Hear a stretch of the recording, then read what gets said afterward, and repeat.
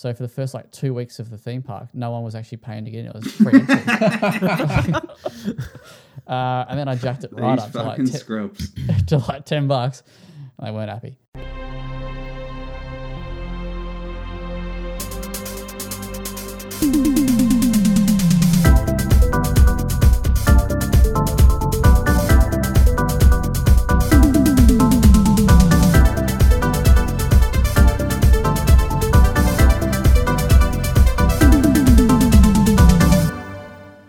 Welcome to the WellPlayed DLC podcast, Australia's juiciest gaming podcast. I am Zach Jackson, joined by James Wood.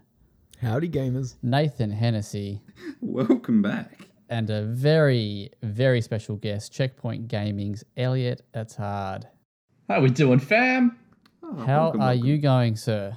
Yeah, I'm all right. This is, I record a lot of podcasts, but never a well-played DLC. I mean, this is special. This is fun. This is exciting. You can put this on your resume. I hear it's Australia's juiciest gaming podcast. It is. It's very, very juicy. James and Nathan, how are you guys? Doing very good around the traps. Oh, yeah. Well, yeah, two different answers there, but yeah. Baby. James, are you excited for Don Brocco in a couple of nights? That would have already I have been that hasn't already holding happened. out for it. God, I feel like we've been having this conversation for weeks. Yeah, that's it. Well, by the time this is out, it would have... That's true. Yeah, we will be well and truly Brocco. So how was it, guys? Amazing. Yeah. Yeah. Recovering. Elliot, are you going to Don Brocco on Thursday night in Melbourne? I have absolutely no idea what you're talking about. That's the correct answer. Is this a sports thing? Also the correct question. Let's go. It is a band. It is a British alternate rock metal band. Yeah. That sounds right. I kind of think they're like a bit of a punky satire thing going on. Yeah, true. Yeah, they're not that punky though. No, but I mean, like, it seems like they're poking fun at the genre at times. They do some odd things at times. That's for sure. But they're a blast, and the show last night was amazing. I can already tell. 10 out of 10. Yeah. I love that. Memory of a lifetime. 10 out of 10. Elliot, amazing to have you on. Are you excited to talk video games? I talk a lot of video games, and it is what I'm best at. People tell me that, apparently. But yeah, no, I'm super keen. I'm here. I know there's been a big release that we can talk about as of today. So this is very exciting. Very, very shortly. I'm sure it's going to be delicious. Yeah, I'm already feeding off this energy. Let's get into it. I'm chomping at the neck. Steak? No, Champing? I think it's champing. Yeah, it might be, but... Stop reading so many books, James. Let's get on with it. Let me bogan English it up. All right, so let's talk games that we haven't been reviewing. Elliot, what have you been playing in the last week or so? That's not for review. That's not the big juicy game that we're going to discuss. So I've actually been playing a game called Bet on Brutal. I don't know if anybody's around this. Sometimes I like to jump into a bit more of your obscure release. This is like a newer release. I think it came out Feb, maybe March. Didn't get much hype or talk around release. Understandably, because it is an incredibly niche kind of product, but there started to be like a little bit of buzz from certain communities who are like, okay, no, this is cool. And basically the elevator pitch for Bet on Brutal is that it is this incredibly difficult first-person platformer, right? So this takes me back to my teenage years where I'd play a whole lot of like Source Engine games that were like modified for like your climb maps or your surf maps or your bunny hop maps or whatever. That's right? Exactly what this looks like. Yes, I'm so glad somebody else gets that reference because like that's what I spent a lot of time. You beat me to it. Take that.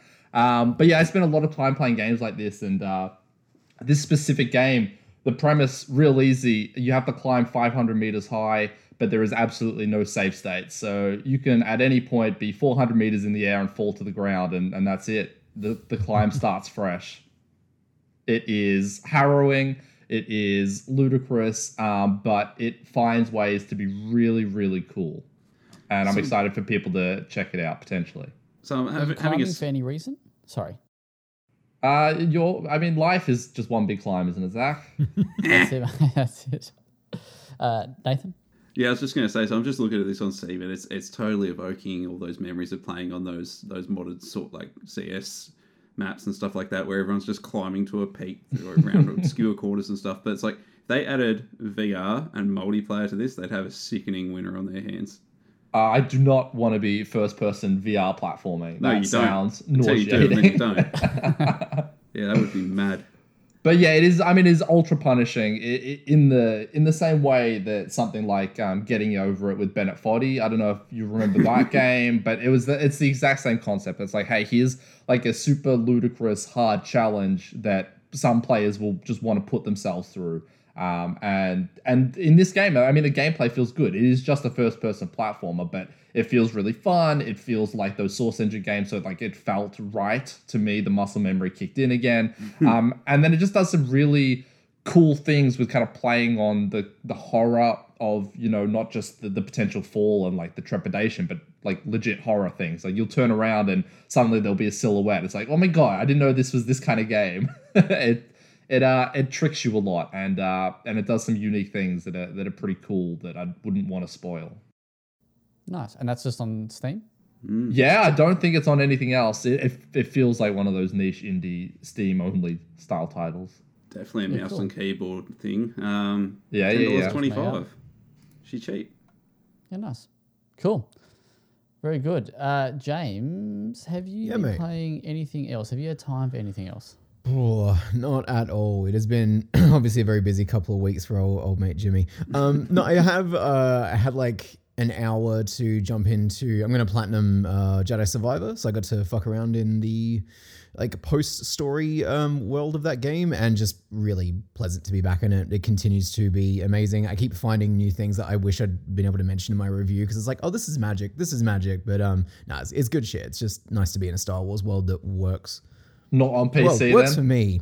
Unfortunately that's the problem, isn't it? It's strange because like my I never had any real major issues, and then like to see the performance of it at the moment is just a bit of a bummer. Yeah, right. Yeah. Well, yeah. So we'll circle back to that a bit later. Nathan, what have you been up to? Look, it's almost been, it's work. It's content. The one little respite I've squeezed in between is a little bit of Picross on Switch. Never heard of it. Oh. So Zach hasn't heard of Picross, so the quick elevator pitch, I suppose, is that it's kind of like a Sudoku type of puzzle in an obscure way. So it's an abstract kind of numbers game like Sudoku, where you eventually build out like a pixelated image. Now, they've made a lot of these games at this point. Yeah, there's what? Like, is there a specific Picross you're playing? Look, funny that. Just season 2, because apparently at some point it was the cheaper one on sale, so I just picked up season 2. But I actually started these games with the with that one that was based on this system, the murder mystery visual novel that name eludes me. That's what got me hooked. So there's a like a Phoenix Wright type game where, in order to discover your evidence and stuff like that, you build out the evidence by filling out a Picross sequence, and that was my heaven for a good couple of months. So yeah, I've gotten the bug sense. It's a nice little relaxation puzzle as I'm winding down for bed. It's just Sudoku nice. For the kids. Cool. Never been a fan, but I'm glad you're having fun. You don't strike me as a Sudoku guy. Are you a crossword guy? Every now and again. I'm more of a word search kind of guy. Get around me, I say. Hey. I see you doing the footy crosswords. Oh, I used to really like off topic, but you know, what's that game that they did? Wordle? Old Wordle. Gubbins. Are you surprised to learn that's had a board game adaptation recently? No, not at all. Yeah. Gubbins. Sorry, they made an AFL player version of that, so you had guess the silhouette of the player. I don't remember what it was called. But James Hurdle, I imagine. Something like that. I don't know. Anyway. What? I didn't even get Zach to laugh. That was James Hurdle. James Hurdle. Yeah, I got it. I didn't even elicit it. Well, get better. You got, mate. I'm a hard. I'll keep trying. It's a tough crowd, Elliot. It's like my dad all over he's again. He's really harsh on jokes. You should know that. Hates humor. Everyone should know that. Famously. Oh, fuck yeah. Now I know like what it's called. Warple, which is actually a player name. Again, hurdle. You're killing me. I should rename. So I have not played much at all because I actually went and met my niece. Yay, congrats to me over the weekend. Very exciting. So shout outs to her, big fan of the podcast. So she took priority to what? She took priority, so basically everything. But what I have been playing, the only thing, and I'll get straight into the content, as I've been playing Park Beyond, the preview of that, and I am fucking hooked. Tell us. So this is a sim park, no, not sim park. Roller Coaster Tycoon? Yeah, Roller Coaster Tycoon type of game from Bandai, and I actually don't know who's developing it, but Bandai, I think, are the publishers. Ooh, it's an obscure dev. Comes out in June, I believe. There's a closed beta on May 9. So I've had access to the game for maybe 10 days, but I've only managed to sink like 6 hours into it. The first night that I played it, I had no clue what I was doing. I could not get my test roller coaster to work. I couldn't figure out the buttons. I was tired. I was like, this game blows. Came back the next day, finally managed to sort out the actual instructions, got through it, and now that's all I want to do. Like right now, I just want to play Park Beyond. So it's got like a little campaign. You play as this person that makes theme parks, and this person basically sees your talent after you make your tutorial level, and then basically gives you a job for this theme park company. And your first job is to restore this rundown, abandoned theme park, and that's basically where I'm at. And I'm making bank, boys. I am. People are loving the rides. Not a fan of the coffee prices. So I did jack those up.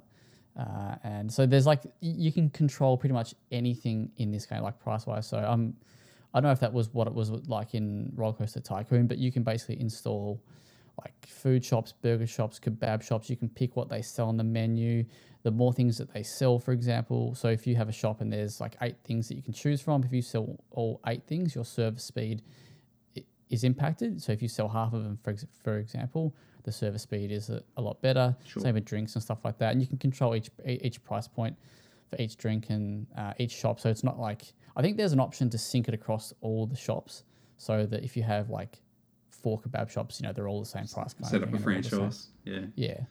But like roller coaster rides and stuff like that. Ticket pricing, which is pretty obvious. But actually, when I built it or when I was playing with it, I clicked on a couple of the rides and they had already like preset fees. Turns out the theme park itself doesn't have a preset fee. So for the first like 2 weeks of the theme park, no one was actually paying to get in. It was free entry. And then I jacked it right up to like scrubs. to like $10. They weren't happy, but they've had a 2-week free ride, mate. and then inflation hit, and I put up to 15, and I started to lose. People, so I had to pull it back to 12. I've now installed a couple of cool new rides and stuff, and I've whacked it up to $13.50. So, and what is your coffee price? I think it's like $5.50. Oh, you're part of the problem. I know, right? I know. And that's just for an. You can sell an espresso, a mocha, some Why'd latte. you giggle at the mocha, mate? Because KS loves his mochas, mate. He is a white chocolate mocha boy. Oh, God, I hate him. I hate that guy. White chocolate mocha. Yeah, right. Well, I'm his best man. Turmeric latte or something like that. There's like a turmeric thing. I think I slapped $7 on that bad boy. Yeah, well, no one's going to buy it anyway, mate. So anyway, but there's you control tons of stuff, and like right now I've still got the like you're only sort of just getting the basics. I've only just got staff and stuff like that. So for the first 8 days, there was like I had like tons of bins, but like no actual like janitors or the cleaners and stuff. So it was fucking rubbish everywhere. You learn some life lessons. We're slowly, as part of the thing, you do it for a few weeks. Well, there's basically objectives you got to hit, right? And I just kind of kept playing. I didn't actually hit like one of like the objectives, which was like build 4 rides that's, appeals to teens. Because you can choose who you want your park to like appeal for. And I went for like a sci-fi theme, so we've got like an alien themed park. Yeah, so I think I just kind of let it run a bit too. You know, I was just watching that cash come in, mate. I was good, but yeah, I'm having fun. Just caught up in the Carney Fest, mate. Yeah, you got That's the look it. of you got the look of someone that would have made Carney in another life. Maybe, yeah, I would have actually. And a very for work, I had to go to Swinburne. I think Sure. it's Swinburne. What's those open days or O week or whatever it's called like that? And yeah, so I basically I bought like one of those, those those basketball rings that you would attach to like a fridge or like a door, like the small little balls, and I took like one of that, and I took some other game, and basically people were just lining up, like all these like foreign exchange students, all these people were coming up, and I was just having the best time just getting people to play this fucking basketball game. And then I told them that I played football. AFL, we had all these like mini footballs from like where I work, and I was signing them with like my name and giving them to all the kids. It was fucking great time to be alive. So that was that's been my week. I'm pleased that you shared that with us. That was lovely. Yeah, it was a fun time. I'll be honest, I zoned out during the theme park talk, and then I zoned back in for that. I was like, what? So I do have a couple of questions. Mate. Yeah, you're welcome. I have a question and a statement. The statement is that kind of sounds like that kind of give you small goals to work towards as the game gradually unfolds, so you not get overwhelmed, which is something I loved about like 2 Point Campus. I thought that made it a lot more approachable. But the thing that often stings me with a lot of these games is I can't grok their UI. I don't find their interface very intuitive. So how did you go about navigating the interface on this? So the UI itself is actually pretty good. And when I say you can customize everything as well, there's all this like financial side of it that is... Right now, it is overwhelming. It is, you can look at spreadsheets, you can look at every little detail for every single bit of anything that you've got in your theme park. So you can look at how much a toilet is making, how many visitors that toilet has have, how many... Are you charging people for toilets? I don't know. How very European of you. It's just there. I don't think I've got any fees on them, but maybe there's a preset fee. I don't know. But... I find the user interface for the general game quite good. I find I'm still kind of getting used to the building of the roller coasters and I don't know if it's I don't want to say a buggy build, but I don't know if it's the build, but I built this wicked bloody sick ass roller coaster. It was all right.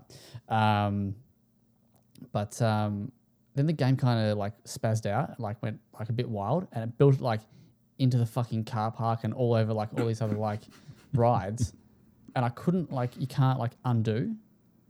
It was like set.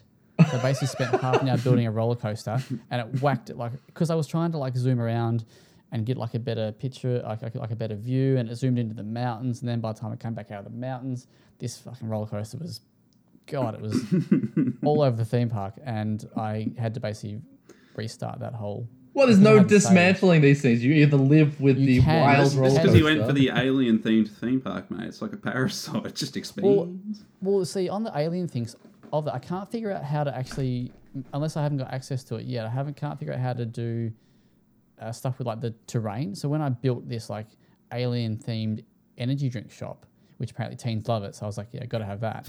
It like built it like into the ground. So it was... The shop was half in the ground, right? Hey, that sounds cool. And then, I'd go there. Yeah, but you can't get into it, mate. Wow. It's like... Make them work for it. In the game. So every other shop... famously love breaking into shit. Yeah. Every other shop is like... Well, yeah, the guy's like head is like poking... It's like a dugout. It's Pennywise from it. And then I built two... So I was like, fuck that. It's obviously a thing. So I tried to build something else, and then I went back to the shop, and I put it down again, and it went into the ground again. But when I got rid of it, left a huge bloody hole in the ground. Like a crater, yeah. So... There you go. Charge people $10 to jump in the crater. Yeah. That's it. No, but I'm having fun. Yeah, so no, but I think the user interface for all the other stuff, because it's... Yeah, I don't talk too much more about it, but yeah, it's pretty simplified. But you can also dive into like... more number crunching kind of There's stuff. depth there hidden away if you want it. Yeah, which I haven't really taken too much notice of yet. I'm just doing the basics still. That sounds really promising. I thought I was gonna hate it. Not hate it, but I was just like, I just don't have the time this kind of game needs. And Steam images don't sell much of it, to be frank. Like, I don't think this game's visual impression by its Steam page and shit's very appealing. No, I don't think it's like you don't play this game to get sick visuals. You play it just to get addicted and build sweet theme parks. Living that carny life, yeah. That's it, mate. My ancestors will be proud. So, I also got to dive into a game that we've all played. Elliot, you are reviewing it for Checkpoint. James, you have reviewed it for WellPlayed, and that is Redfall. Yes. Redfall. For a second, I did have a moment. I was like, what is he talking about? It's already left. It's gone. No, look, let's... Is Park Beyond that bad, is it? No, let's... All right. Redfall. Yeah, so this is from the folks over at Arcane Studios under Bethesda, who are under Xbox. This is ostensibly a true Arcane experience, I think was the marketing tagline I kept seeing sort of around the place, pitched as you can play it single player or co-op, open world first person shooter with some Arcane elements apparently. Set in the small town of Redfall, Massachusetts, there is a nefarious evil corporation that I forget the name of. They're experimenting with blood and... Avon or something? Yeah, that sounds something, right? Yeah. They create vampires. These vampires assert themselves as kind of like a weird metaphor for the ultra wealthy. They become gods, they inspire violent cults, and they seal off the town of Redfall. You choose one of 4 playable characters. You got an array of powers and some guns, and you go out and you fight vampires. That is the core premise of Redfall. It's strange. I opened my review with this, but I feel like leading up to Redfall, there was so much discussion, so much sort of intrigue about what is this game? What is the actual sort of like core loop of Redfall? Like what arcanisms are going to be in Redfall? And then you get your hands on the final product, and it's so astoundingly simple. It is just a very basic, bare bones, open world co-op shooter that doesn't do any particular one thing very well, and winds up feeling just like a total wash of an experience that for any other studio, this would be a blip. It'd be a nothing. We wouldn't be talking about it. It would just come and go as a Steam game that, you kind of look at and be like, oh, did that reuse assets or something? It's that kind of experience. But because it's from Arcane, it has this expectation attached to it, which is not unfair. This is a major studio with a major publisher and an even major tech corporation behind them in turn. It is understandable that people expected this to be an Arcane game and at least a fun video game, and it doesn't achieve either what you'd want from an Arcane experience or even what you'd want from a first-person shooter co-op experience. It is just sad to me, and I don't really know what to do with it. I got to the end of writing the review and I just felt bad. Well, Elliot, you reviewed it, but you and I also went and played it for preview month ago or so, about that 6 weeks ago, and you said it before we hit recording, but the slice of gameplay that we got in that preview was it was the best mission of the game. Yeah, absolutely. I rolled credits on Redfall probably about a few hours before we started this recording, so timing is perfect for me. Yeah, you're right, Zach. We got flown to Sydney. We got to check out this thing. Redfall was always like super high on my anticipation list because number 1, Arcane, and number 2, vampires. And I don't know why, but I've always had a thing for vampires, especially Vampire the Masquerade as like a franchise. I love the idea of what you can do with vampire lore, what you can do with that style of enemy as like this kind of fodder villain that has actual intelligence, unlike, like your zombie style villain, for instance. And to Redfall's credit, some of the best stuff it does do is around that lore. It's about inventing their own vampire. As you said, James, that kind of metaphor for the ultra wealthy. Like, that's kind of cool. Like, I didn't expect them to go that angle. And you can see some of that in the early stages of the game as well. When you boot it up, you see those gigantic waves that are towering and literally locking you in. Some of that supernatural stuff. The sun is blocked out by this presence that has totally eclipsed the sun and allowed vampires to roam throughout daylight. All of that stuff is really cool, and we first got to hear about all of this lore and all of that promise when we went to this preview event.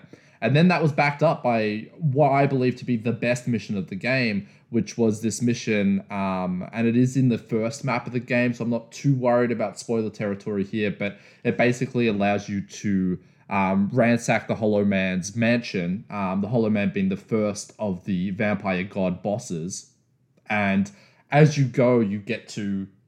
it's this cool melding of gameplay and narrative, because you are listening to these echoes, you are finding out the backstory of this character, and eventually in the game these echoes as an idea get boring. But at this stage, it was like really cool. You have these sequences where you come across this dollhouse and you realize the dollhouse is a reflection of the mansion you're in, which is a bit of a puzzle because you can figure out where the locations of where things are. It's a cool mission. I really liked it. And I walked away from that preview going, sick game. Like, they did it. They found a way to make a multiplayer experience fun, even if you're just there doing a single player kind of style game, which is what we did in our preview. And then you play the damn thing, the final release version, and it feels like the biggest bait and switch in the world, because that one mission that I thought was reflective of the whole experience was reflective of only that mission, because all the other missions are pretty generic fetch quest or defend the area or whatever, and most of them you finish in a couple of minutes and you're fast traveling back to the base and then accepting a new mission and then fast traveling back out and beating that mission and then fast traveling back to the base, and you're like, why am I playing this thing? I don't know. Was that your experience too, Zach? Yeah, I haven't played as much of the final game. I've probably played enough. But yeah, I was hopeful in the preview, optimistic, and I came away optimistic because I thought this is actually not too bad. Like I had fun because I wasn't really sure what this was. It's not really the Arcane game that I want, but it's an Arcane game that I got, so might as well make the most of it. But yeah, and then playing it, the final game, or the release, I was like, yeah, this is not good, not fun. Like, none of it was fun. It looks ugly as well. I feel like it's an ugly looking game. Like, it has that little bit of Arcane visual style, but it just looks a bit shit. Even if you compared it to the first Dishonored, has such a much more distinct art style. This is nothing. Like I feel like they make muddy work for them. Agreed. Here it just looks muddy. Well, you like this, Nathan. So I told Anna that we couldn't play Dead Space for the next couple of days because we've got to play through Redfall. She's like, oh, all right, is it AAA? And I'm like, yeah, it's AAA. It's all good. She's asking the proper questions. We booted up. Within like 5 minutes, just getting off the boat. This game looks shit. April says the same thing. Like, this game, she goes like, isn't this AAA? This game, like the graphics aren't very good. Yeah. And I was like, oh. Yeah. It's like, yeah. And even, it's not just a raw graphical issue either. Like, I think that its art direction swings wildly between, its open world is incredibly bland to look at. It's just kind of like a pretty standard take on American Town. Its characters are also like egregiously over-designed. Like, everything feels lab-grown to be capital C cool to me. Like, I don't feel like there's an organic sense of this world, of its cohesion. And then you add on top of that, the way that it tells its story through, which to me was one of the most shocking things for a game of what I assume is this budget, is that it's just still images with a color filter over the top as someone narrates to you what the next plot beat is going to be. Notice like, that it was so strange to me. And then, I mean, the writing itself is also just not at all what you'd expect from Arcane. I thought that, like you said, Elliot, like, there are some like cool nuggets in this world, but the moment-to-moment dialogue is just not particularly enjoyable. Yeah, character lines repeat as well, and you'll hear that new style of like, oh, we're so cool, we're so sassy, like, I'll drop an F-bomb here and there, and it's like, just like, for instance, I don't know what characters you two played, or you three played, but I played as Jacob, and he'd constantly refer to his Raven as like shitbag, or like, and it's like, okay, cool, man. Yeah. Yep. I played as Layla, and there was a lot of and Okay, this is often a joke that a lot of people say, and so I know I'm going to sound like I'm exaggerating, but like legitimate moments where she would just be like, am I shooting at a vampire? I guess I am. And it's like, what? Like well, that just happened. Like, please don't do this every single time something happens in your world, because like, Forspoken, I think, got a bit of a shit rap for this, because I think that game does take itself a bit more seriously than people gave it credit for based on the clips that emerged online. Redfall is entirely those clips. Like, it is just a bit grating. Before we dive into some more aspects of it, Nathan, you've played a few hours. What's been your thoughts so far? So I think my thoughts have descended pretty rapidly. I started optimistic. When I jumped into the world, I was a little bit puzzled. One of the first things I noticed is the amount of things you could interact with that I'd be expecting of a arcane game was pretty slim. I'm just picking up a lot of what I would guess is survival crafter fodder. Pick things up, transfers to either a currency or some material, and so there's no real interaction there. I'm just picking up fodder, and then when I get out into the world, that survival crafter impression didn't leave me. Like, it feels very much like it looks and feels like a lot of battle royales and shit that I've played lately. It's like James said, it's your everyday sort of middle America town with no character in it. Like, you go through a house, you might expect to see some kind of environmental storytelling, but it's all very muddy, low res, no reflections, no character. The game distinctly lacks character. That's one thing that also really struck me. But then I was like, okay, all right, not thrilled, but I just want to start shooting. I want to shoot. I want to feel some good feedback. That's probably where I'm going to, mind the pun, sink my teeth in. So then you start seeing these cultists, and you realise the game introduces stealth to you via some text pop-ups immediately. Like, before you even see your first enemy, it's like, oh, by the way, would you like to consider stealth as an option? And then you realise that enemies will either quizzically spot you halfway across the map, even though they're not looking at you, or they're right in front of you looking at you and won't see you. So you go, all right, whatever, ignore that. Then you start shooting, and you realise that the average cultist pops in like a single shot. So you're like, oh, all right, that's not much challenge there. And then you get your first vampire, which is just a bullet sponge, and then you've got to fucking stake the thing, which kind of becomes repetitive extremely fast, particularly when you're taking on like 5 vampires at once, and you've got to, like, they're all swarming you. You've got to sort of stake one, and then they're gnawing at you, and you've got to stake the other, and there's a whole animation that plays out every time, and it's the same animation every time. And then I realised after a few more shootouts that it just kind of felt very much like a mobile shooter in terms of the aiming doesn't feel very satisfying no matter how you adjust the sensitivity. You're going to want to rely on that auto-aim lock-on controller, because without it, the bullet recoil and everything's very floaty. When it does stick on, it sticks on like you would be playing a mobile game, and then things just drop either too fast or too slow. So there's not really any kind of satisfying feedback there. So I'm starting to lose... Where I'm at the moment is I'm starting to lose a little bit of confidence in terms of the gunplay being the thing that might save this, keeping in mind in that first hour, you get your hands on a lot of guns. Or after, maybe between the first and second hour. So I went through the first hour with just some grey 3 weapons, 2 of them were the same, wasn't thrilled. Then after that, it's throwing purple guns at me and blue guns, and even ultimates just like with reckless abandon, leaving me baffled as to what's actually good, because the guns don't really feel different if they do more damage or not, because it's just a numbers game. You shoot the thing, and do you get bigger numbers or do you get smaller numbers out of the damage? It's kind of like a weak Borderlands-esque type of deal, but it doesn't have the feedback of a game like Borderlands or Destiny. They're just numbers appearing over heads. So that's where I am at the moment, and keeping in mind I'm probably 4 hours in, still very early, still in the first map, but kind of rapidly losing optimism. Still optimistic, but rapidly losing it. Nah, you're gone.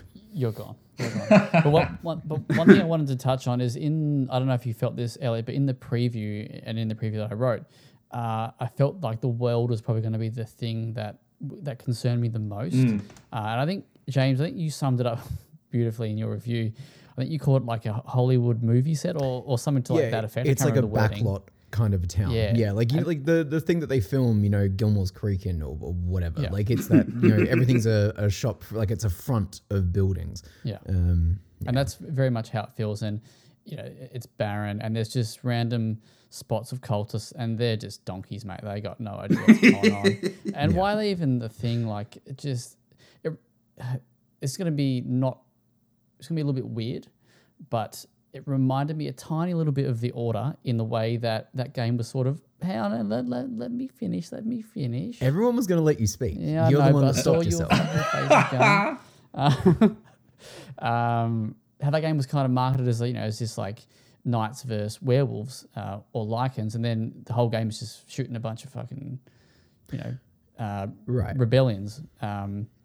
And then, or rebels, sorry. And then in this game, I feel like 70% of the time you're just shooting cultists, There are so many human enemies. Yeah. So that I kind of got that. It kind of was like, is this no a vampire fight whatsoever? Is this a vampire game really, or is it just, are they just there as like every now and again you kind of fight? I think there's a lot more than.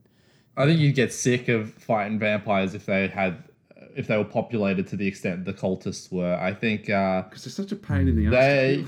I think my big problem with the gunplay in Redfall is it's just not very dynamic. There's not much variety to what you can do in combat situations, and you figure that out straight away. Like the first time I made damage to an enemy was me sneaking up behind them, assuming I was about to do a takedown, hit the melee attack, and it just made this weak thud sound, and the enemy turns around. I'm like, the game bills that it has stealth, but it doesn't. Like, there aren't the stealth mechanics to back that up. As you said, the AI is dumb enough that you can pretty much walk and not crouch and approach them from behind, and they won't know what's happening.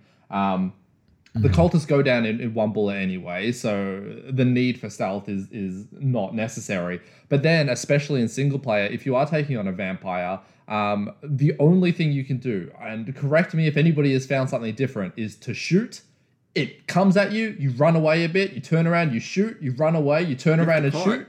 You're just kiting these enemies, and I'm like, that is never fun for a first-person shooter. It's kind of bizarrely limited because, so much of what Redfall fails at is stuff that Arcane has succeeded at before. Like, why is the AI so dumb? You've made better AI. Like, could you not have used the structure that, like, I'm not a game developer, but could you not have used some of that code? You know what I mean? Like, why are there failures in these areas? And then even, you mentioned, Nathan, that you have to stake these vampires to kind of finish them off. I still, to this day, after talking to people after the preview event we went to, Zach, after interviewing the developers and literally asking them this question, and now after reviewing it, I still cannot understand why stakes are only attached to certain weapons. What is the gameplay benefit? What is the benefit to making your player shoot and down an enemy and then awkwardly fumble to whatever weapon might have a stake on it just to finish them off? Might. What? Why is that fun? I don't understand.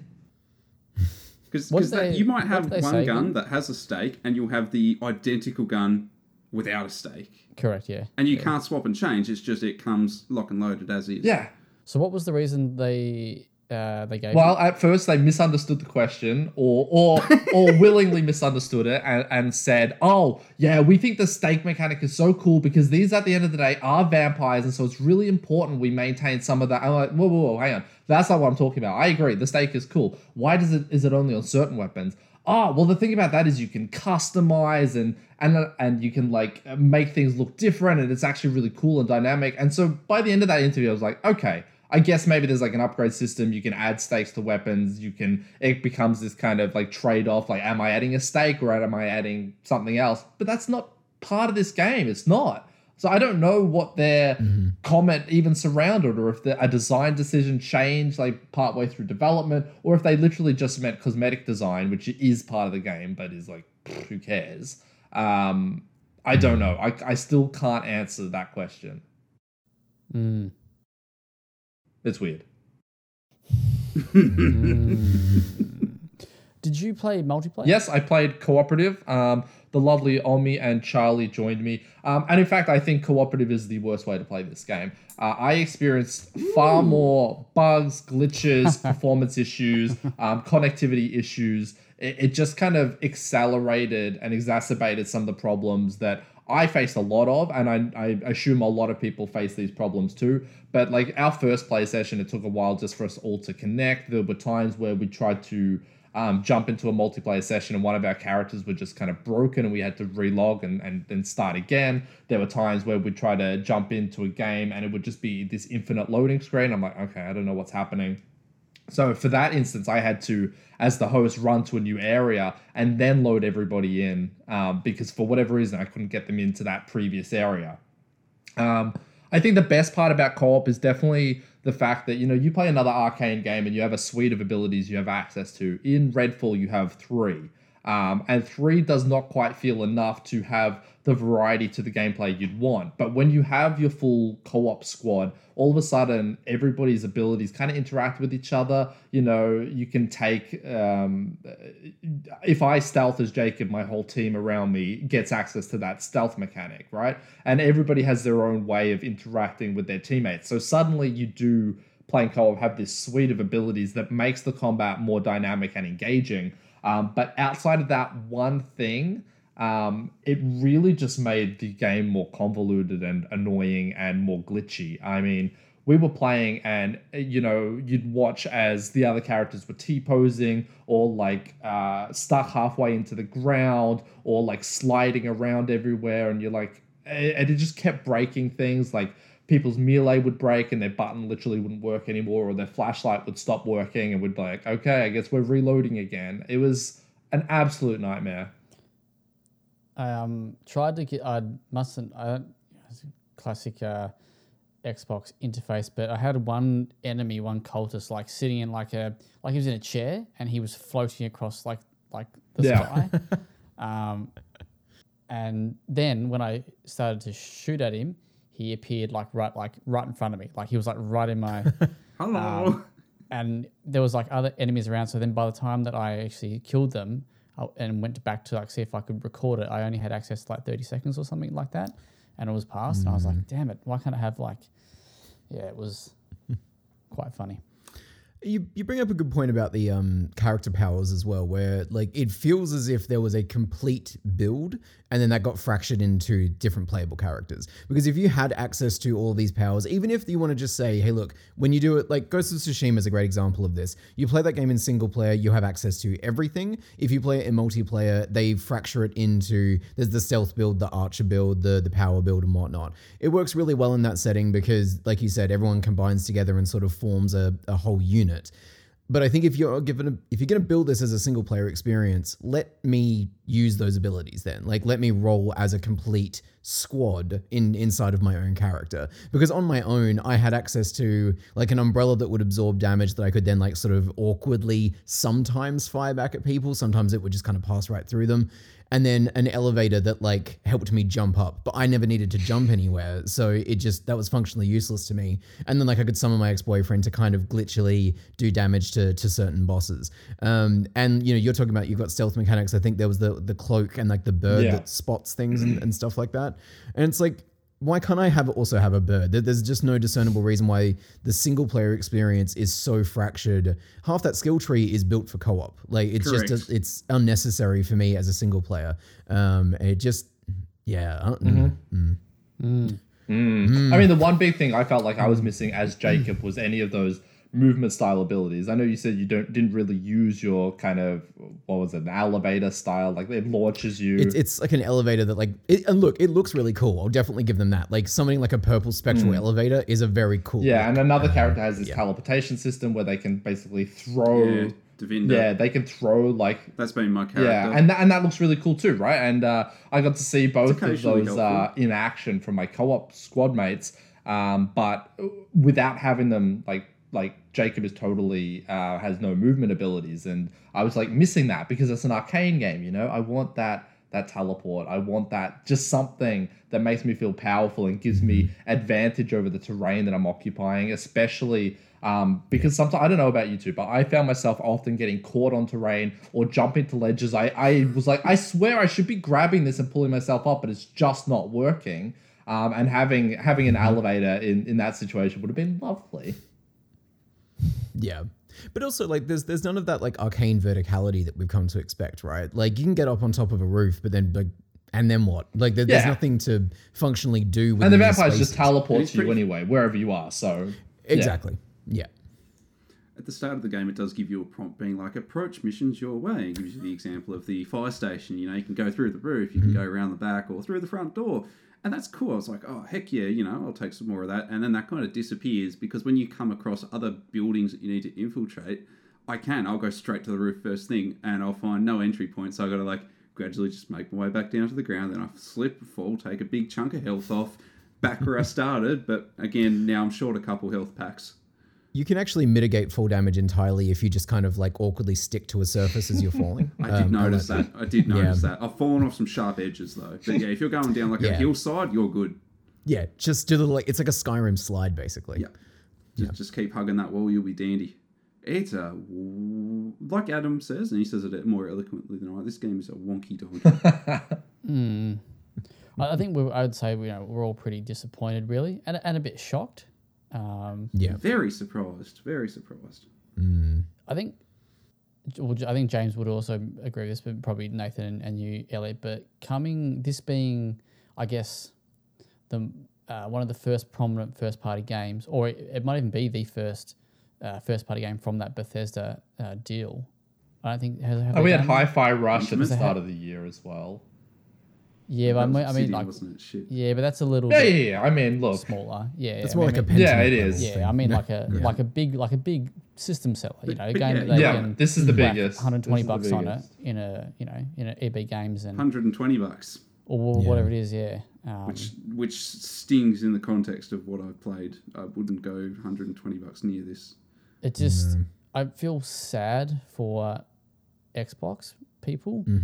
But I also said to you in our Slack, James and Nathan, that this, I feel like, and I could be completely wrong, because again, I'm not a developer, I'm not anybody, I'm just bloody... Don't sell yourself short, Zach. I mean, come on. I was hoping you'd reference the Carney, mate. But I feel like this is a victim of making games around Game Pass. I don't know. Yeah.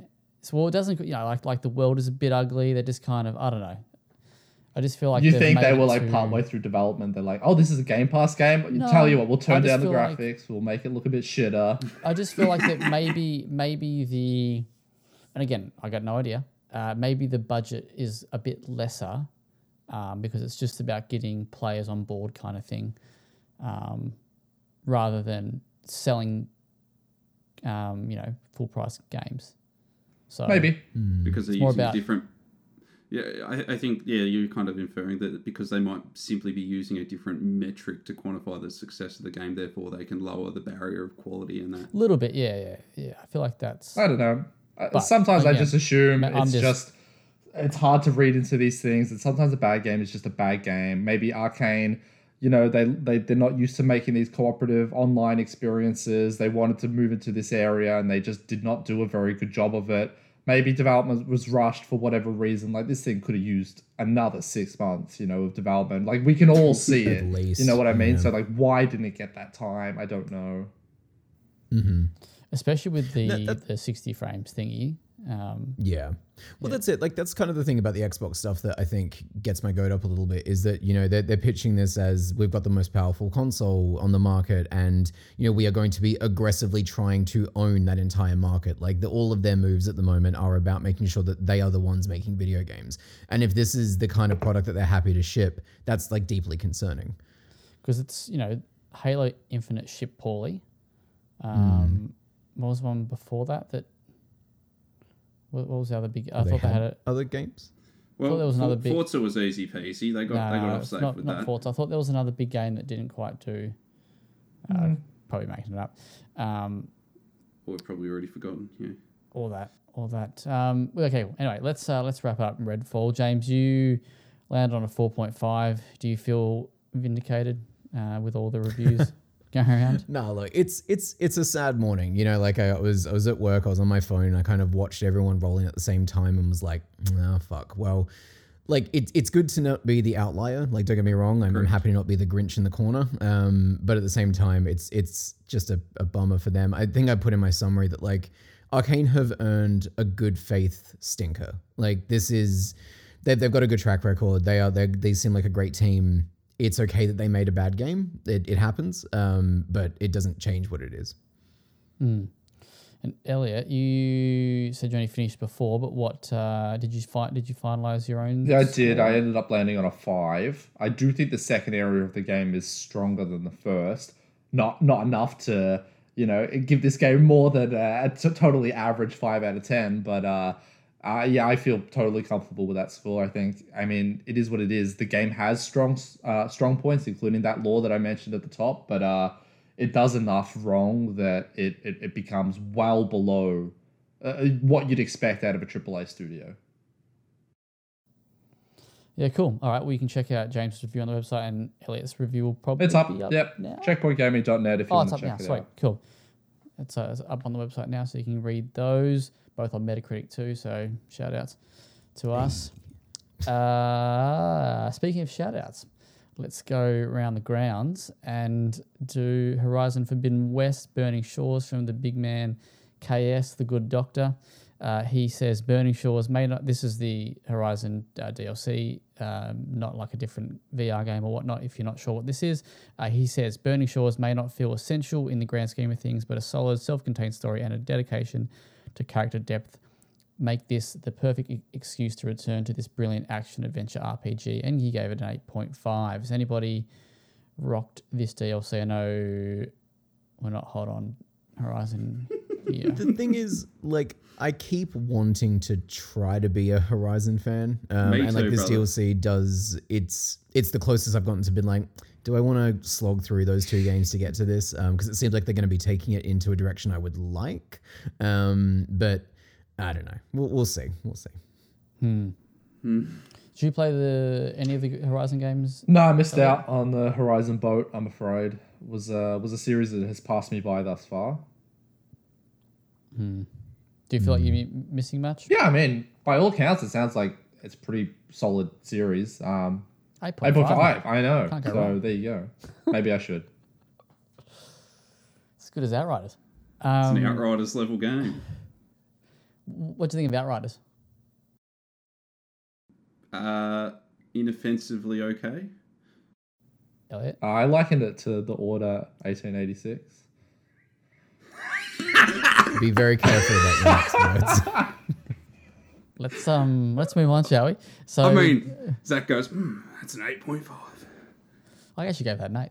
My first ever review. Hey. First ever review. Really? Yeah. That's sweet, actually. Yeah, that's why he tattooed it on himself. That's it. Yeah, it tracks. That's Painted on my flesh, baby. yeah, it's actually like a QR code. So when you scan it, it actually goes like to. Takes you to the store. Takes you to too. the EV Games second-hand page. Not to his review. Pick up a copy, $4. How dare you? Actually, I'm in the market for another copy of that game. All right, I would say. All right, so Mark Isaacson has done a SteelSeries Apex 9 mini keyboard review. You can read it on the website, but he says if you're in the market for a premium 60% keyboard and costs aren't an issue, look no further than the well-crafted and enjoyable to use SteelSeries Apex 9 mini. Shout-outs to SteelSeries for the keyboard. Good job, Mark, on the review. Read it on the website if keyboards are your thing. I think that's all for shout-outs. Mark has also whipped up a little feature article on 5. Let me read the title, sorry, so I get it right. 5 games with unfortunate release strategies. So it's quite an entertaining. Speaking of Horizon. little read. Yeah, quite a little entertaining read. So check that out if you're into articles. The written word. So, at the request of Buddy Watson, he has asked us to discuss a topic this week, which we don't generally do, but I'm excited because we don't really often do this. We kind of just plow through. So he has asked, should game reviews take technical performance into consideration when scoring? Question mark. Speaking What Mark has of to say. Mark, who's not here, James. I'm in 2 minds on this one, and I think it's because video game reviews can fall into 2 distinct categories. I think that the way that I tend to review a game is a sort of holistic look at its artistic intent, and sort of, story, tone, mechanics, obviously, of course, but like I don't necessarily consider I mean, there's another element to it as well. We'll get to in a minute. But technical performance to me is something that I would put into a product review, and I try not to review games as products. I just sort of take them as the works that they are, and that's entirely not everybody's preference, and that's not even what everybody wants to read. And I fully appreciate that because especially when we talk about a game like Redfall charging $120. You'd need a product review of that. You'd need to know about its technical performance and about sort of your financial access to it, as you would with any high-end product that you're buying. So I don't really know if we should be taking it into consideration when scoring. I think if it's egregious, yes. But then there's also the review cycle of we are often promised that things will get the day 0 patch, the day 1 patch. The copy that you're reviewing now isn't necessarily reflective of the quality that, consumers are going to get their hands on. And so then do I take a bad frame rate and some texture load in, drop a game, 2 points or whatever, and then people out in the public, they get their hands on it, don't see any of those issues and go, what are you talking about?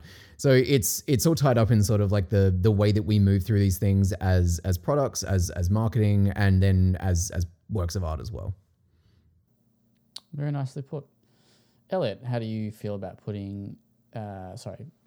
taking the performance and putting it into your story? If that's what the reviewer wants to do. There are literally reviewers out there who are technical performance reviewers. They will analyze that frame rate. Mm-hmm. They will pick apart every little thing, and their opinion is just as valuable as anybody else's, especially if, they gather that audience, because then that's people who care about that thing. Equally valid if that is not your thing, if you are approaching video games as the art form and really do not mind about the technical side of things, especially because we all know that can change. But the amendment I'll make to that is that, well, actually the rest of the design of the game can change too. Nothing is static, so we can't have this fear of, oh no, what I played might not be what other people played. A review is of its time. It is what that one reviewer thought in that one moment where that reviewer was able to play and in the situation that reviewer was playing it in. And we can't take it as anything more than that, no matter whether we're talking about performance or any other aspect of a game. So I'll leave that one up to the reviewer.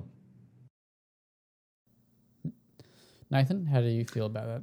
Well, I think between James and Elliot, they've kind of covered pretty comprehensively how we might want to consider this in terms of both the ethics and the philosophy of reviewing, respectively. Very well spoken.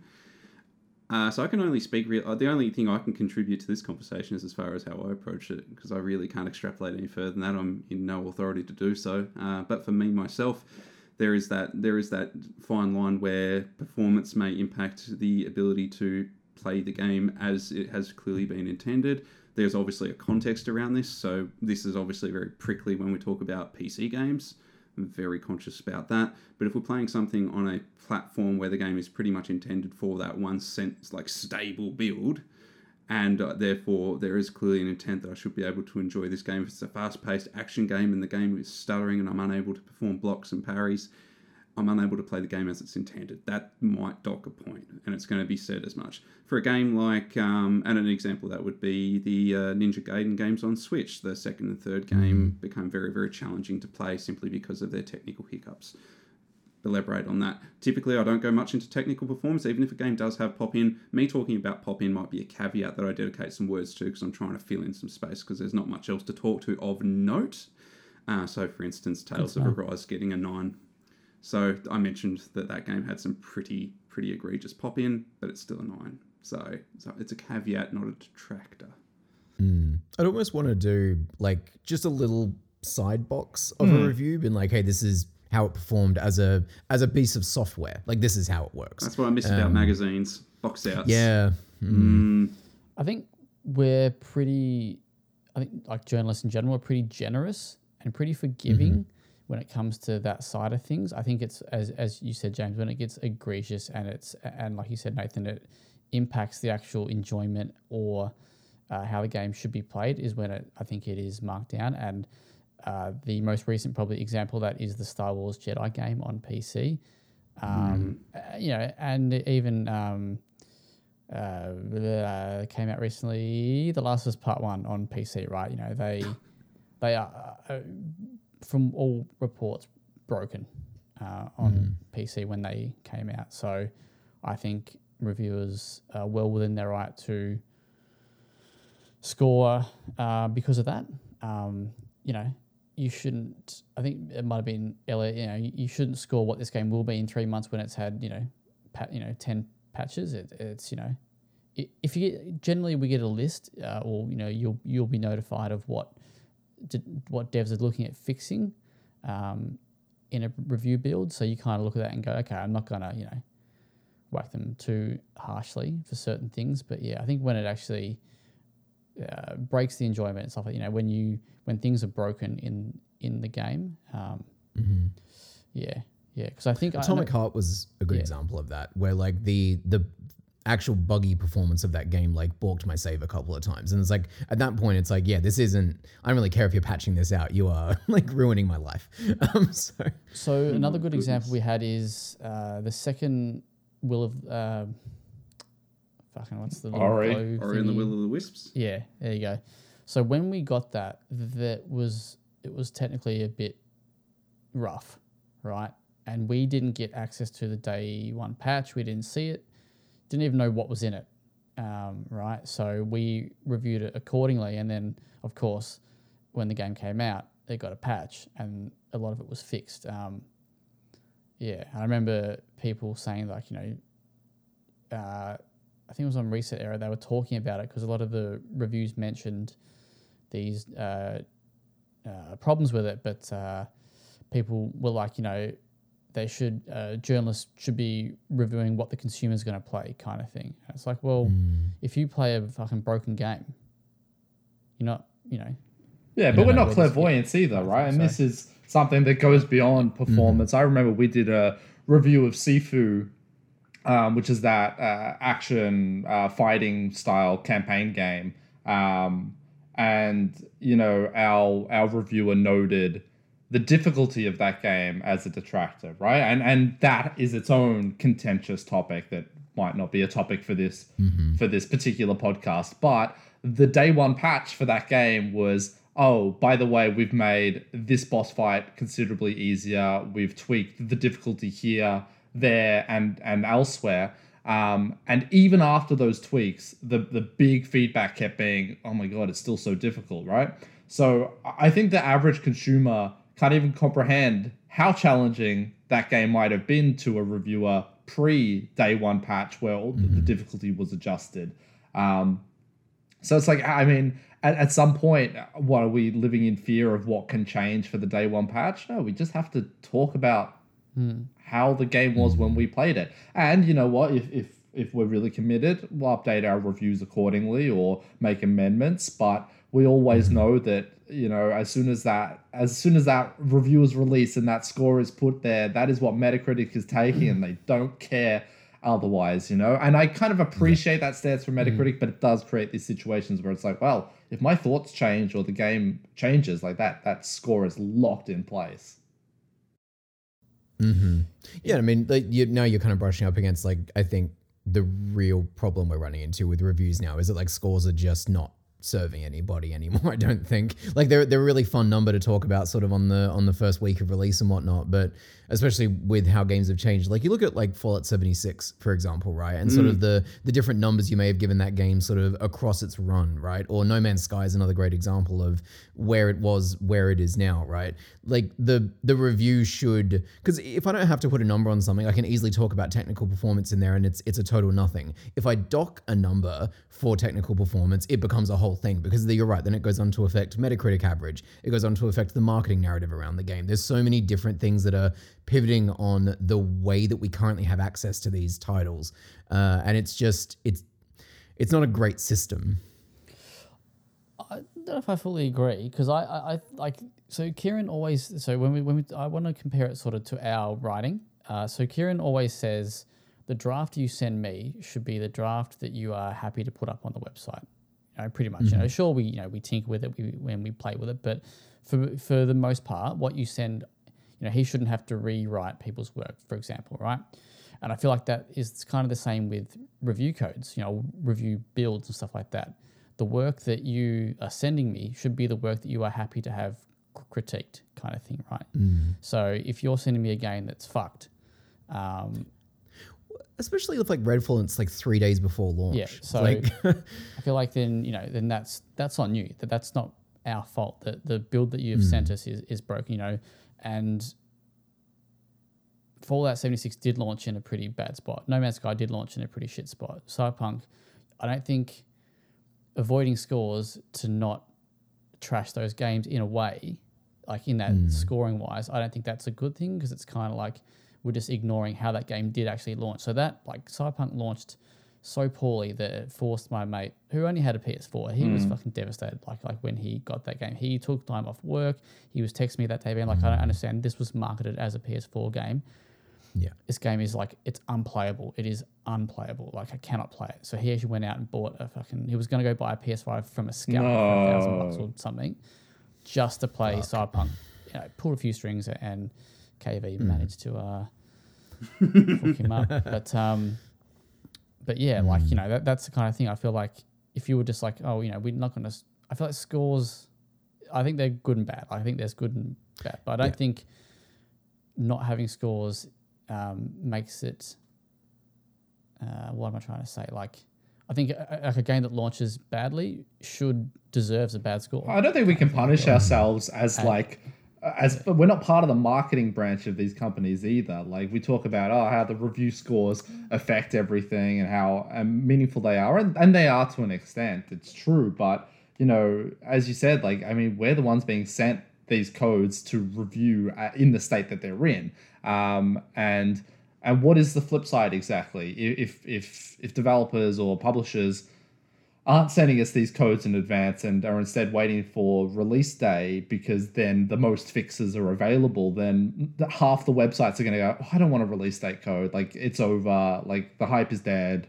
I'm going to go review this other thing because they gave us code 2 weeks in advance. You know what I mean? Like, this is like, yeah, exactly. And in recent memory, I'm thinking of, the Curious Case of Benedict Fox, right? We didn't get code till release day. So I told my reviewer, we'll get to it when we get to it. Focus on what you need to focus on right now, because we've got embargoes, we've got deadlines, we've got, that important day one review on Metacritic, like, matters so much. So I don't know how to win in this ecosystem of developers releasing things that aren't ready and are about to get a day one patch, like going down to the wire. It's I don't know.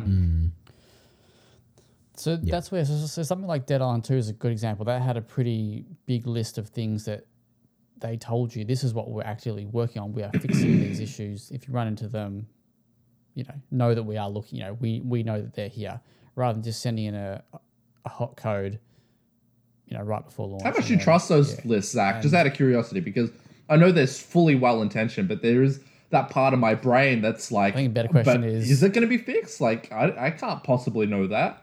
Mm-hmm. To be fair, I mostly just skip. Like, I will go, yeah, okay, I get it. But I'm not someone who would generally pick on performance anyway. I'm not someone that would scathe the review unless it's cooked, right? If there's like Elliot said, you don't have to be. Like, that's so performance is not really a thing that I kind of worry about, really, unless it's Anyway, there you go, buddy. Hopefully that was enlightening for you. Thank you for the suggestion. That was a good little discussion. To hear more on Zach's thoughts about review scores, an interesting conversation on the Buddy Watson podcast. Oh yes, on the Radio Watson, I talked about that. Radio Watson. I apologise. That's an embarrassing faux pas, but that was a good episode. There was definitely some engaging discussion around review discourse and how it should the philosophy around scoring numbers. I liked that podcast. I think that was my first real introduction to you. This is good. Like just giving off that bloke energy, mate. This is the guy I want to review Redfall for in 3 days' time. Felt that. Thank you, James. Appreciate you taking that one. No, look, is what it is. Well, it shouldn't have been a bad game. Anyway, but it was. So let's move on. News, James. Talk told us what's. Oh, we like this news, don't we? We like news. We're big fans of Xbox. We love some news. The UK's Competition and Markets Authority (CMA) has effectively blocked the Microsoft Activision acquisition, at least for now. Now, Microsoft are of course appealing this decision, but the CMA has cited concerns over. They've seemed to have pivoted a lot of the narrative around cloud gaming, and sort of what Microsoft's sort of chokehold on that would be in the future. This is obviously not an ideal outcome for Activision, Blizzard, or Microsoft, anybody involved. I think everybody has come forward and said that, we're going to be fighting this tooth and nail, and so this is very anti-consumer, and the spiels have been spieled. I'm not sure how this turns out. I'm seeing a lot of differing opinions on if this is like a pretty big death blow or not. Are they the only ones that have blocked it? Like, did the EU approve it? I think so, yeah. I mean, I don't know who else. I don't know which ones actually have to sign off on it, but yeah. I mean, the thing is, like, this appeal could take yonks, right? Mm-hmm. Like, we could be talking about this in 2025, maybe. Yep. Like, Yep. So it's like, how much money is Microsoft willing to spend? Well, I think they stand to lose a lot if this doesn't go through. So they're going to spend that and probably more just to make sure it does happen. I'm sure this will be part of the narrative around the appeal as well. Mm-hmm. How much they're willing to spend to keep this going and what that implies. I think that it'll go through. I think they'll find a way for it to go through, personally. Grease a few palms there. I just think that... Allegedly. I just think that, given how big a deal this is, and this is why it's weird that they announced this kind of thing before it's actually approved or signed off. Oh, that's every acquisition announcement. Maybe that's... Yeah, I know, but maybe it's just like... But then you kind of get just people... Because when did they announce this? Like ages ago, like last year? It was 2022, yeah. Like it feels January of 2022, yeah. And then soon afterwards, the CMA did put out a list of like, hey, look, we could probably let this go through if you address like X, Y, and Z. And then they didn't. So this is how we've ended up. Yeah. It just feels like it was so long ago now that everyone just kind of already associates Activision and that as a part of Xbox a little bit. Maybe maybe Redfall shoddy That's launch helps Xbox. They're like, see, our other studios can't do shit. We need Activision. You think we have a market grip? No. Yeah. It's... Yeah, I don't know. I'm reminded of that Simpsons bit, the like the spruce caboose. Like some people said it was too big to stay on the tracks, and they were right. That's kind of where I hope we're headed with this deal. But we'll see. We'll see. Elliot, I know not everyone is as lefty as I am on this stuff. So I know we kind of talked about it when we were in Sydney, but where do you sit on this deal? Personally? Myself, I don't think I have a strong opinion. Weirdly, because I love opinions, but I don't know. As a consumer. There is something sparks in me that goes, yeah, give me more Xbox Game Pass games. But like, if we take that whole argument out of things, I don't know. I'm trying to think of like, if this deal goes through, is Xbox really in that powerful, dominant of a position? And I kind of doubt it. And I know Call of Duty is this massive pull for this certain alk of gamer who will just go to whatever console has this on it, but that's not the be all and end all of video gaming, and so some of what Xbox says is laughable when they're like, well, PlayStation, you have 10 years to make your own Call of Duty. I'm like, okay, well, no, you can't just make a Call of Duty. I actually kind of, I don't know if I agree with the exact or the time frame or theory, like the theory behind it, but I kind of like the idea though, like, go and make your own first-person shooter. So give us something new and give us something different. They tried. It sucked. But also, Zach, don't forget like what Call of Duty is. It's not just a first-person shooter. It's the biggest video game franchise in the world. Like it's like it's huge, right? So like it's not going to be Call of Duty. Like even Call of Duty's biggest competitor is like dwarfed in comparison, and so it's not easy to say make your own Call of Duty. It's also not easy to say, hey, we'll chuck Call of Duty on everything. We'll put it on the Switch. No, because this thing might not be able to run. Well, we know it can't run it, right? It's like maybe you'll put it in some kind of cloud streaming capacity, but that's not the same thing. So, Xbox are taking the piss a little bit, but also, I mean, some of what PlayStation says in rebuttal is a joke in and of itself. It's like, we all know that PlayStation for the longest time has had market share dominance in so many ways. And Xbox trying to play catch up a little bit isn't the worst thing in the world. Although I do agree with you, James, just at a core value level, having multiple companies, more competition is always better. Yeah, I'm worried about like what 10 years from now looks like. What's that gaming market gonna be like if these deals are continuing to roll along?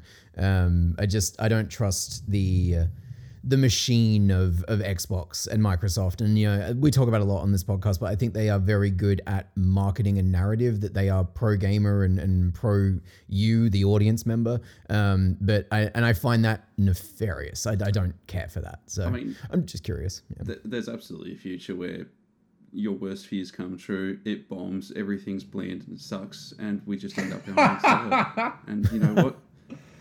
There's Nintendo over in the corner still making their little Zeldas, Yeah. Yeah. I don't want Anyway. to go through. I just want more. I want more separate companies. Agreed. One company, especially a platform holder, I don't think shouldn't own that many. What if Microsoft Major says, "Oh, fine, then we'll get rid of ZeniMax"? Are you okay with it now?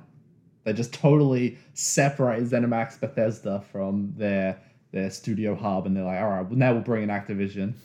Godspeed. So if you want to start negotiating with that, definitely get what will it take, Zach? What will it take? Check out a new broken sword.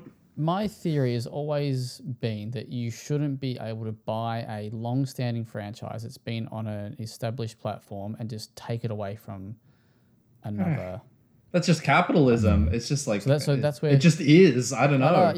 But I feel like it's like if you Starfield for example, we all knew that was coming to PlayStation before they got bought. I mean, it was never really platforms or consoles or whatever they said, right? But now because they bought them, it's not coming, and that's not that kind of goes against what I just said because it's not a long-standing franchise, but it's. But it was announced. But when the next Fallout rolls around, when the next Skyrim rolls around, correct. Elder Scrolls 6, they've already said it's going to be on Xbox, right? So I feel like that's I feel like taking Call of Duty away from people it goes against what Xbox say they're all about. They're not about exclusivity. They're about the community, and they're about playing. But they are taking it away in 10 years from when the Activision acquisition goes through. So but they should never. It gives people so much time to Be able prepare. to take it away. Like a new Doom, let's say like a new Doom or a new Wolfenstein or whatever. Evil Within, right? They're all in theory. I guess they were. They're going to be Xbox Evil exclusive, Within. right? I just realized that. Oh, you think that series getting another game? Oh, that's cute. Oh no, I mean no. I'm just saying the potential of another one being locked on Xbox makes me sad. But probably more like a new Doom and a new Wolfenstein, games that have been on PlayStation and stuff for a long time. It's shit because Phil wants to fucking fatten his catalog of IPs that he owns. PlayStation people miss out. Not everyone can afford to have two consoles. Some people can't even afford to have the latest. I mean, the most consumer friendly thing is obviously all games on all platforms, but we just know no more games. But we just know that won't happen. So as soon as you make that segregation and say, well, some exclusives are okay, but I don't like it when other people get exclusives. I don't know. At that point, it feels like pedantic. I like exclusives because I feel like that's the only thing that kind of separates the two platforms really. But I don't like this situation. So I think, and I said it to you, I think before, like if PlayStation went and bought Capcom and then took Resident Evil, and I know they're not as big as Call of Duty, but they took Resident Evil and they took Street Fighter and they took whatever else, and just and made it that these were no longer coming to Xbox. I'd be like, that's a dick move. Like you shouldn't be able to do that. Then here we are, they're doing it with Final Fantasy, so what the fuck do I know? It's so hard. But that game has not really ever much been on Xbox, so that's a little different. They've had a couple on Xbox, but it's more like, oh, you guys can have, a little bite of the pie. And I don't mind in this regard. I don't mind timed exclusives. I think there should be like a regulation or a law or a rule, whatever you want to call it, on the actual time itself. If you did go down that path. Yeah, because if like you put Starfield on Xbox for 12 months, and then you release it to the wider market, like if that was a stipulation that they wanted to do for being like, but we will be the publisher and the owner, I would probably be okay with it. I don't mind waiting a bit. I'm actually very surprised that they're not doing that. Like I thought that would be a win-win situation. They'd win money, they'd win goodwill. Yes, they're not getting people onto probably Game Pass, which is probably their ultimate. Yeah, that's it. It's plan. A slow choke. But that 12 months, you get, I'd say a lot of people will want to play that, they don't want to wait 12 months. And they might have a PC. So there's Game Pass for them on there kind of thing. So yeah. I know we want to wrap this conversation. Yeah, we do. So We've the gone rest of the news. So I'll just say, look, I think Zach, you're probably onto something because we didn't know that Deathloop and Ghostwire were going to Xbox until like the week of. Yeah. So 12 months from now, let's check in on Redfall. Yeah. Well, I feel that was probably because I think that was all. I don't know, but yeah, like it's just like that kind of thing. Anyway. Yeah. Keep going, James. Keep going. Speaking of Xbox, for some reason, physical and digital copies of AFL 23 on Xbox have been delayed for reasons. Zach, you're obviously much more across this than I am, but this is just, man, Xbox just, I think as Buddy or maybe Dylan Blight said in our little chat, just taking L's left, right, and center today. This is actually this is pretty big news. Probably the rest of the world is like, what the fuck's AFL? Don't care. But in Australia, this is big news. So essentially, this game was delayed. It was originally set to release on April 13. Elliot, you and I were at that launch party. We played. Yeah, I bumped into a footballer, and everyone's like, "Oh my god, you touched so and so." I'm like, "Who?"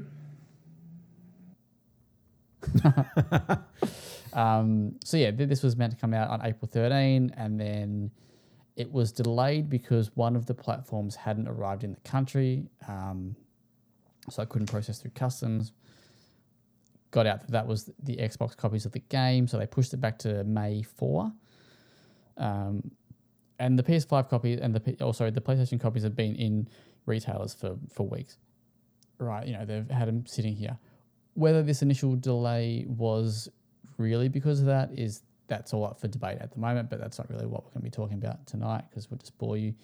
But basically, the Xbox delivery has not come in, so they've pushed back. So rather than delay the game again, so there's a footy forum which I might have spoke about before, and the CEO of Big Ant talks on it quite a bit. And one of the reasons that he said for the first delay was because of equal parity or something to do with that, right? They don't want, with retail contracts and shit, they can't just release on PlayStation and then leave Xbox. It's got to be all or no one. Now we get to this phase now where it was like, are they going to delay the whole thing again? But they're just like, nah, fuck it. We'll go on PlayStation, we'll go on Steam, and Xbox is basically, until further notice. JB says, I think mid to late June, whereas EB's putting out early June. So, and it's not even getting a digital release, which is wild, but it does make sense. I think because obviously if they do it digital, everyone's going to fucking cancel their Xbox pre-orders. This game is only being sold physically here, nowhere else in the world. So those copies of those games are just going to sit and they're going to be stuck with stock of this physical version that they can't sell. Super shit for Xbox players. That's so, if you haven't figured out by now why the fuck do you own an Xbox, this is probably it. Come on to the PlayStation side and you'll be able to play AFL 23 on May 4. But yeah, Big Ant haven't actually even announced anything yet officially. It's just come from the retailers. So there's people are hoping that they can play it on May 4, but the digital copy, but from reading between the lines of what the CEO has been saying, it ain't coming to, and it was confirmed today that it's not coming to digital. So Guess I'll be pouring one out for those couple dozen players. That's right. yeah, well, we're definitely a country, and James, you may We are definitely a country. if you didn't know, we're a country, but we're big on PlayStation here. And, We are. Yeah, you get bullied if you own an Xbox. So very strange and interesting and weird that it's a little bit dog. I don't really know who to blame, but it's very odd that this has come out like 2 days from launch. I don't remember this happening with any other game where one console's physical copies are not being shipped. It's bizarre. Yeah, Well, they just haven't arrived. unless they're stuck in the ocean, I'm assuming they haven't been shipped. Well, or there's also now rumors that maybe Nacon, who's the publisher, didn't go to Microsoft in time to get. Again, these are just theories that have been thrown around online. So, I mean, there could even simply just be some stitch up from the logistics point of view. Like it may be nothing to do with marketing, technical, just simply they cheaped out on a particular container. That's happening a lot in the board game sphere. So maybe there's some takeaway there. No reviews until launch. So because this game is online only, I can't remember if I said this last week. There will be no reviews until launch. So again, one of those things that is we kind of go back to the technical performance talk before about reviews and stuff, and this has always been a funky thing for me a little bit, especially for this game. And I don't want to sound like I'm shitting on it a little bit, but this is probably a game that you don't want reviews out until after people can buy it. I mean, I remember playing the AFL Live games, and I'm not going to. I'm not saying this game's going to be shit, but there is going to be a lot of casual players who walk into EB, JB, pick this up, expect a certain level of video game, and expect a Madden. Yeah, and it's not going to be that, and they're going to go, "This is fucking dog." Anyway, we move on. Carry the news, James. We do. Speaking of things that hopefully won't be dog, Armored Core 6 Fires of Rubicon has received its first gameplay trailer and an August 25th release date. This game is looking fucking crisp. This is from Software's next thing, makers of Elden Ring, taking all that goodwill and market share and just deciding to reignite the fires of a let's say a cult favorite franchise in Armored Core. These are very particular sci-fi robot games. It looks fantastic. Is anyone else here excited for Armored Core? I played Armored Core. I still have very distinct memories of that game. I have very distinct memories of thinking, fuck this game, because they are not fun to play. You can enjoy them. You can love them. But if you put a controller in the hands of someone who has not seen this game before and go, have fun with this, they're going to throw the controller back at you in 5 minutes' time.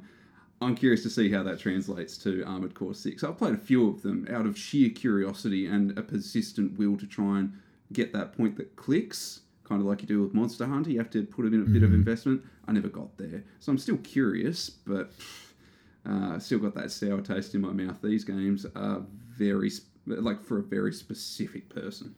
Yeah. How does it compare to Heavy Gear? Oh, Heavy Gear was much easier to play because Heavy Gear was effectively like a MechWarrior clone. Yeah. Like those games were kind of basically like a bit of a, you played them like a first-person shooter in a way.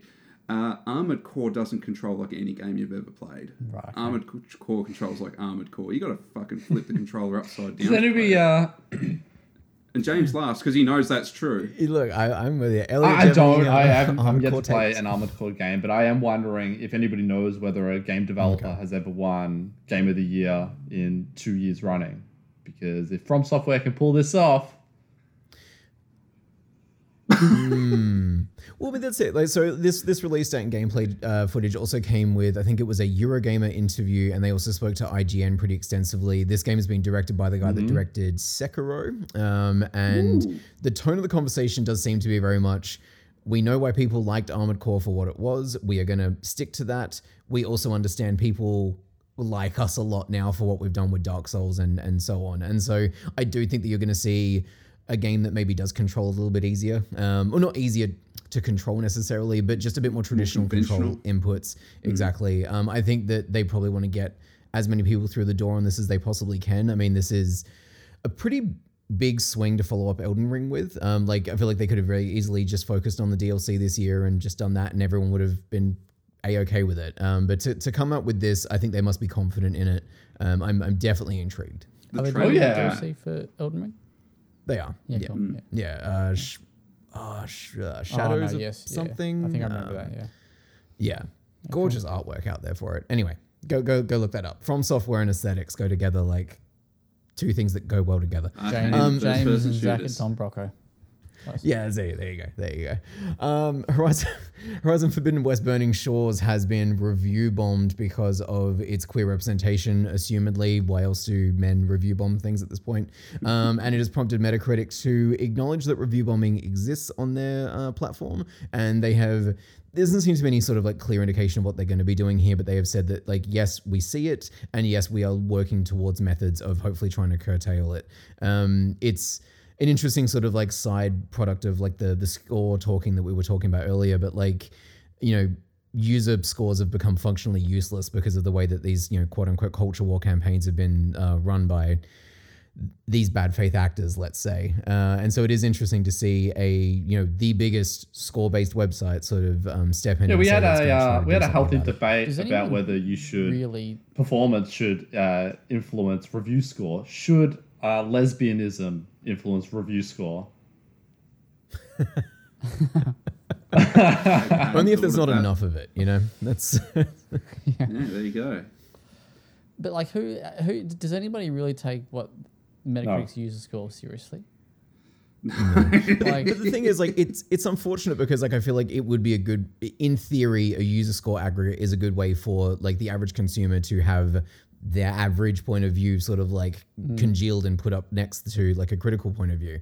It's just like, it seems impossible to not let it fall into just the worst hands possible. It'd be really cool if they could, I don't know, like a spam. Yeah, I feel like there is, right? Like, I think like Steam's user reviews, which people do kind of use as like a buyer's guide sometimes. I mean, they are prominently displayed, so it'd be hard not to, but I'm fairly sure they have some kind of system put in place. It would surprise me if Metacritic didn't as well, where, yeah, it'll pinpoint review bombs, i.e. a massive influx of reviews all at once, all negative, and we'll kind of use that as data to either remove it or to at least examine it further.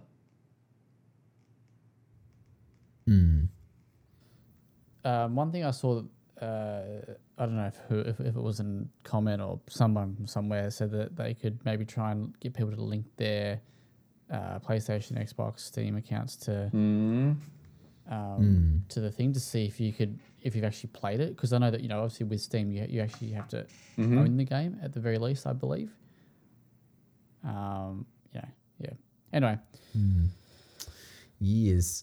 And finally, Legend of Zelda Tears of the Kingdom has leaked. It seems like there are, I think it's retail copies have made their way out into the wild. They're now being sold for exorbitant amounts of money, of course. And the internet is doing what the internet does when it has access to a game early and posting spoilers everywhere. I have seen nothing, fortunately. This isn't even a game that the story spoilers would bother me so much. I just don't want to see item combinations yet. Like, let me do that shit for myself. But yeah, this is obviously going to have Nintendo feeling some type of way. This is a common thing, though, for them. Like, Breath of the Wild leaked, Pokemon leaks. They've got a lot of holes somewhere. Does seem... Well, I guess when you're dealing with this many copies of a game going out to retailers in advance of launch, right? Like, the inevitability of someone... There's just so much interest in Nintendo property, Nintendo games. Like, you know, people know that they get their hands on something like this early and they can sell it, and so... What are you going to do? How do you patch every single hole? Yeah. So someone who used to work in logistics, I can tell you that a lot of the shipments that were sent to EB games, those packages would come undone on the conveyor belts, and I would see a lot of copies of Mario Kart 8 Deluxe just slip away. Wink, wink. So there's a lot of of opportunity, particularly because our operation was fairly low security. That sounds like an admission of guilt. Tears of the Kingdom in that environment. Oh, I didn't. But yeah, look, the story's definitely circulated to try and warn us off, but it was too easy. Like, you could, the very low security, you could just, off it goes. You're right. So with this leak, they've also, people that have got access to the physical game, they've actually uploaded the contents of the cartridge online, so people are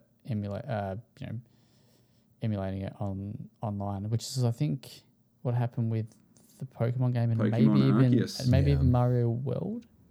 Oh, I might have made that up, but not too sure. But I know the former is correct. Yeah. It's just bizarre, wild. Yep. Breath of. People were streaming it too on Twitch for a bit. So and people also did that with Jedi Survivor. Like, some people got hands on that pretty early, and yeah, like, why would you jump on Twitch immediately, like paint a giant target on yourself? Especially with how Nintendo has treated people that cross them. Oh, well, just while we're talking about Nintendo in the news section, I do want to make a small addendum. Like a couple of weeks back, we talked about Nintendo garnishing that guy's wages for the rest of his life, like the 30% and whatnot. Yeah, that was last week, wasn't it? Yeah, I thought that was the dude that was responsible for that massive like hack of all of their like history and like all that stuff that they got put online, which was like, artwork and developer notes and all that sort of stuff. I completely misunderstood who we were talking about. I stand by that, like, it is a horrific thing for that company to do. I just want to clarify that I didn't know who I was talking about at the time. Yeah. I don't think the punishment fits the crime. No, not at all. It's monstrous. Mm. Anyway, Elliot, news. What do you think? Do you think it's worth 25 to 30% of your income for the rest of your life to play Zelda? No, I'm not even convinced I'm going to play it. I mean, eventually, sure, but my man. Not the top of my priority list. Not your man. I am, but not to the extent of your average Zelda fan, right? Or even your average gamer, I think. I do like my narratives in games, and whilst I can appreciate some of the kind of open world sandboxy stuff that they're doing, and it does seem really creative and cool, I like a bit more structure, a bit more linearity sometimes. I don't know. It'll never be built for me, which is totally okay, but yeah, I'd love to get to it eventually, especially if it turns out to be really good, which fingers crossed, but yeah. Cool. All right, let's go to the off topics and we'll hit the home stretch. 90s film of the week. Insert the intro, Jordan. Come on, Jordan. Come on, mate, do it. Yeah. Nathan and James, you've got a 90s film of the week for us. Yeah. Nathan, you can go first. Oh, pleasure. All right. So I'm actually just reacquainting myself with this one through weary eyes on the ever-loving Wikipedia page. This is a Robin Williams film from 1997. Come on. Well, there's two that I'm thinking of. Is it Mrs. Jafar? It's not that one. It's the other one. Okay. Toy? Flubber. Yeah, right. Boy. Flubber, he says, like, dumbstruck. I can't believe you've done this. Yeah, decent film when I was 7. Decent film when I was 7. Do I remember it? No. So there you go. There's an admission of guilt for Buddy. I certainly have not watched this. I have not watched this since the 90s, I would say. I remember finding it quite amusing. Oh, look at the green rubbery thing. And I think it probably had a line as like a Macca's Happy Meal toy at one point, because I vaguely remember having something of that description at home. But yeah, it's Robin Williams doing some campy shit around the Mrs. Doubtfire era. Whether or not that's good, like, I think you either love it or hate it. So it's a very particular era of Robin Williams. Is this a good film? As I say, it's been too long since I've seen it. Where does it rank on the critical response? Well, you would be pleased to know that Rotten Tomatoes sits at least according to this wiki page, 23% based on 35 reviews. That is one sour tomato. An average rating of 4 out of 10. So look, it definitely screams that 90s, blockbuster comedy camp. I feel like a lot of those films I watched during the late 90s weren't critical hits. I don't know if that says more about me or the critics. Probably the former. Do we remember Barely. I certainly do. Never saw it. Never saw it. It's a bit of a fever dream. All right, James, what do you got? Hit us. I have a bona fide classic on my hands this week. He's got We a are good looking one. at Alicia Silverstone. Zach, what do you reckon? Big fan back in the day. Big, unsurprising. This is the 1995 romantic comedy Clueless. Absolute banger of a film. Yeah, all right. Look, you know, Okay. culturally relevant still thanks to Charlie XCX, and just an all-timer of a movie with Brittany Murphy in it as well. This is sitting on a respectable 81% on Rotten Tomatoes. So, you know, Paul critics Rudd's got it film right debut. this time, apparently. Was it really? Yeah. Can you watch it now? Oh, yeah, sure, why not? No, I mean like, Yeah, I know. It's on Stan. right. Okay. And Flubbers on Disney Plus. Woo! Yeah, there you go, eh? So that's going off your watch list. Nice. No, Clueless, genuinely good film. Yeah, Yeah. I've definitely seen it a few times over the years. I don't know what kind of magic went into it to make it as good as it is, but I do think one thing I appreciate about it, and again, it varies in like circles of academic discussion, but some people have likened it to elements of Emma, Jane Austen's Emma, which is the only Jane Austen film I genuinely enjoy, and I'm always tickled to see adaptations of that in their different forms. Because it's the one Jane Austen film or book I thought was funny. Alicia Silverstone didn't really, that didn't, Didn't age too well for you? no. Her career would be kind of rude. didn't That's rude. skyrocket after that. Sorry, Alicia. Don't listen Some to people this. have their moment. It's all right. We're still big fans here. All right. Good one. Good job. Elliot, have you seen Good Will Zach, I'm going to Hunting? disappoint you. I have Hunting? not seen Good Will Hunting. What the Now he's fuck? my It's man. a great Meryl Streep film. I like how it's Fucking hell. All right. brilliant. But the question I was going to ask, though, Elliot, have you watched anything recently that you want to share? Are we talking films or anything? Good. Or red. Yeah, I Community mean, Media you have consumed. I like my reality TV. I know it's awful, but it's also amazing at the same time. Oh, good. I All think right, I'll you're give a among shout friends out here. to. Good. Zach is a We're- big fan. I say that with a little sarcasm. I'll tell you what. I'll do he is you. a subscriber. I'll do you a half. This is my a choice. half reality TV show, half scripted comedy. But we started watching Jury Duty, which is like a. This is where they have got yes. basically one stooge who has or thinks he signed up for jury duty in America.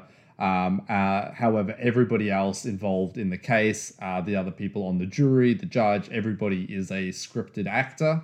And so just a whole lot of wild stuff happens around this one character who you just get to watch their reactions of all the shenanigans happening around them. And it's fun.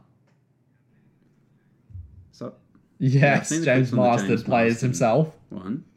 Just how uncomfortable can we make him So as there you possible? go. There's my shout out. Cool. Nice. Nathan, you watched anything? Or done anything? Slow Horses Season 2. Oh, finished it? Yeah.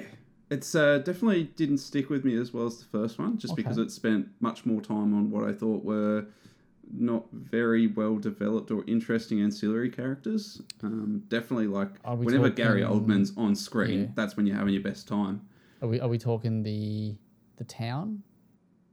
Like that was, that was a highlight for me. So but there are definitely like new characters that have appeared that get Yeah, very little yeah. time. They're just there to flesh out the roster, and it definitely meant that it was a much shorter season, but yet it did still kind of feel like there was a little bit of bloat there. But yeah, just seeing Gary Oldman just be I won't use that word again, but a degenerate is just a lot of fun. He does it very well. And the little teaser it gives you at the end there for season 3 definitely has me looking like I'll come back for more. It's a spy thriller junk food. It's not something that I would say is like a must watch, but it definitely scratches that itch for me. Cool. James? I really haven't had much time, but I am partway through a Aussie comedy drama-ish show called Class of '07, which I'm not sure if anyone here has heard anything about. Seen the title card, don't know anything about it. Yeah, it sort of seems like the premise is like a high school reunion for an all-girls school on top of a giant like mountain in Australia, and then they party, and then at some point the earth cracks open and floods entirely, and they're just stuck up there. That's a concept. Yeah, I'm really into it. Caitlin Stacey is in it, and big fans of her here at the podcast. I'll check back in once I've finished it. Nice. Googling Caitlin Stacey. I got nothing. Really She was in Smile. She was the smiling girl. Oh, so she did all right. Yeah. Not much to share. Second episode of From season 2. It's starting to lose me a little bit. It's the kind of show that if it slowed down, I'd be out. Like, it maintains an atmosphere and attention, but it's still quite slow paced. Yeah, it's just I feel like it's going wayward pinesy. Okay. I know what you're referring to. Yeah, so I just other than that, I finished Jason Schreier's second book. How and was I it? found it really interesting. Press Reset, I think, is that one. Yeah, Press Reset is the second one. Super interesting. Lots of cool things. The first half I read was like a lot about Bioshock and stuff. About Bioshock and that. The second half goes into a lot of detail about 38 Studios. Do you guys remember that whole? Is that is 38 Studios the Kingdom of Amalur? Yeah. But that was the. Oh, because that was the whole thing with Rhode Rhode Island and the loans and shit. Yeah, it's like it's a wild read. Like this baseball guy, Kurt Schilling, I think his name is. Basically, I think that's the name.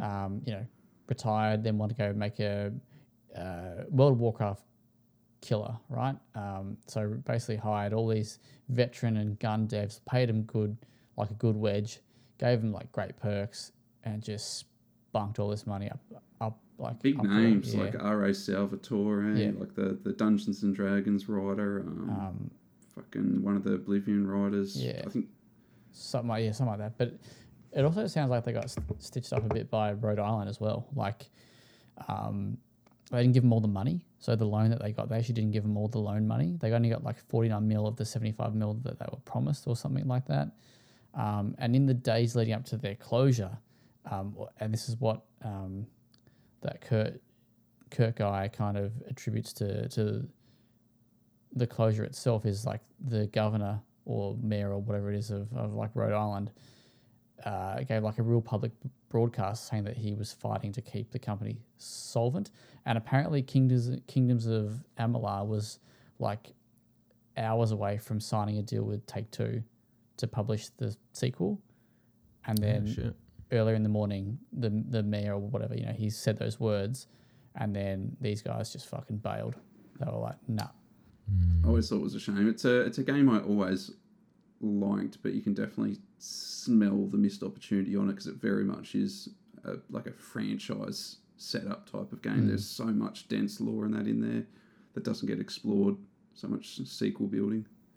Yeah, it's just, so it's just makes you, it kind of opens your eyes a little bit as to how fucked like the video game world is, like as a career, like making games, just how replaceable you are and how easy it is just to, you could ship one sweet game and then just get, there's no project, so you bumped off, and yeah, it's a bit sad. Not the industry for me. Yeah. What a great note to stand on the sidelines and throw tomatoes at it. That's it. Alrighty, shall we wrap it up? Anybody got anything else they want to share? No. Well, Elliot, it's been a pleasure. It's been great to have you on. Thank you for sharing all your thoughts. It's been absolutely wonderful. Thanks, Elliot. Always welcome. If people want to check you out, you'll see most of my work on checkpointgaming.net, or if you like listening to things, which I guess you probably do if you're listening to this, the Checkpoint Gaming podcast. Just search Checkpoint on Joy. Joy is the FM radio station we broadcast off. yeah, that's probably your best bets. Cool. Amazing.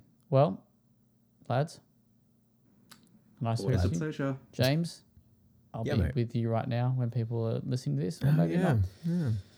But yeah, Coming thank you for down. listening to this week's episode of the podcast. You can check out the content on www.well-play.com.au and have a good weekend. I think next week's a big week. Can't remember. Maybe. Who knows? Anyway, it'll be a good week regardless, I'm sure. So You got me tantalised. we will speak Maybe I'll come back. then. Bye. Bye-bye. Bye. See you then.